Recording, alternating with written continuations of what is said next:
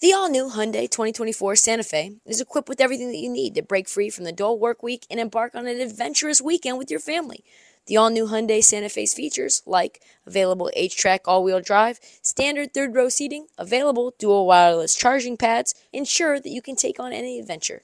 Available H-Track all-wheel drive so you can take on the dirt trails and kick up some mud.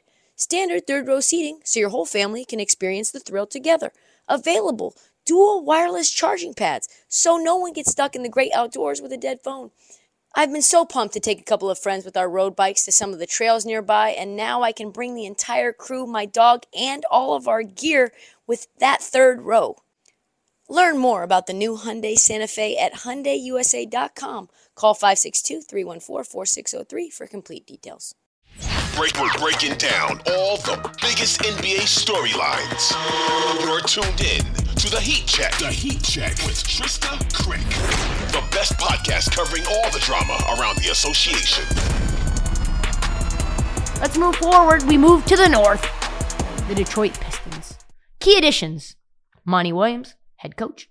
He comes over. Joe Harris in the trade. Monty Morris in the trade. Marcus Sasser, yes, in the draft. And Oscar Thompson in the draft as well. They lose no one but Dwayne Casey. Addition by subtraction. The Pistons, they basically cleaned house, got rid of Dwayne Casey. Very sad. They rebooted the reboot and they hired a players coach, Monty Williams. I was a little shocked he wanted this job, honestly. After coaching the Suns, I figured maybe he would wait for some other coaches to get fired before he came over and coached again. But hey, maybe Monty is good with young players. Ask DeAndre Ayton. I think he'd disagree. But Jay Crowder, think he'd disagree as well. I like Monty on a team with young players with no expectations and they're still young enough to not fight him or argue with him. You know, once you become a superstar, I think Monty Williams, you might end up tuning him out. But they are very young. They're very athletic. They're filled with talent that has largely been untapped. Untapped talent. They are still in the beginning stages of their maturation. You take the center position, for example. They've got 4 centers, and the lowest draft pick at center is Isaiah Stewart at 16. They have James Wiseman, number 2 pick in the draft. You got Bagley in the draft was number 2. Jalen Duren went 13. I like Jalen Duren the most out of all of them. But you're talking about 4 guys in the top 16? That is a bunch of dudes that you know at least at one point had very high ceilings and a ton of untapped potential. This is the year, though, where you figure out who you need to keep and who you need to cut bait with. And now it's up to Monty to either find a way to extract that value or to move some pieces. Rumor is it's either Wiseman or Bagley this year. And I betcha it's Wiseman. The team is obviously built around Cade Cunningham. He missed most of last season. I saw him play against the Warriors. I think that was one of his last games. It was about a year ago, almost, today. The dude is an absolute bucket. I look for him to flourish. You saw him cooking players in the FIBA when he was in the Team USA Select. I think he could average 22, 10, and 7. I mean, he's a guy who can legit get you a lot of assists and rebounds. Add in Jaden Ivey, who I think they're actually a little cold on Jaden Ivey right now, but Killian Hayes has been absolutely killing it in the preseason. If they can get a lot out of Killian Hayes, they could be very interesting. Can they play defense? I don't know. We'll see. But truly, the excitement is surrounding around Oscar Thompson and Marcus Sasser. Oscar, as we know, defensive specialist. Sasser played for Houston. He's a solid shooter. He's got toughness. He's got grit. I like him a lot. Think of him as like a taller Jalen Brunson. Sasser says he models his game after Jalen Brunson. Both are going to see minutes this year. I really like the Marcus Sasser pickup. What is the upside of the Pistons? I think they're 2 years away from being 2 years away. But they're going to be better. They're going to be a lot better. Maybe 30 wins. Are they going to get a top 5 draft pick? Maybe. The ceiling is not much higher than their floor, I think. They're still fun. They're going to be a lot of fun to watch. I can't call what they can be, but I can call where they're headed, which is probably a league pass team.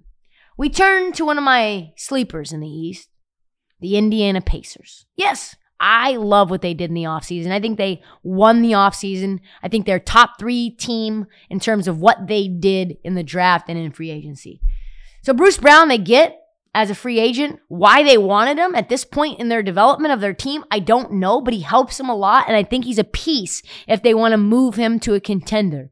Ben Shepherd, they get him in the draft from Belmont. I like him. Kind of moves a little funny, but he's definitely a high character, high IQ guy. Jarris Walker in the draft, an absolute fucking beast. He can stand out and show out immediately. Then they get Obi Toppin in the trade. Key subtraction, they lose out on Chris Duarte. Chad Buchanan, friend of show, one of my favorite GMs in the league. I don't think he gets enough respect. I love what he's done. My man Buck, building around Tyrese Halliburton. Smartest move that you could make because I think Tyrese is a star. I think he's going to make multiple All-Star games. I think he could lead the league in assists. I think he's going to be able to do things that the Sacramento Kings couldn't have him do because they had De'Aaron Fox. And do I love this roster? Boy, oh boy. Firstly, let me just apologize.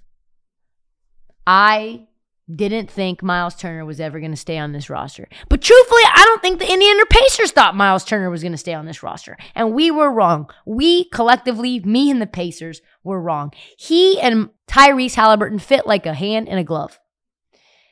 The shocking extension that he had means he'll probably be the Pacer for a foreseeable future. And I kind of love it. I do. For most rumored to be traded, he was basically John Collins for like 3 years.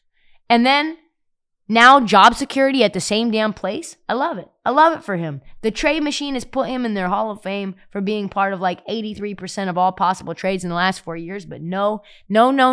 He is now the center of the future for them.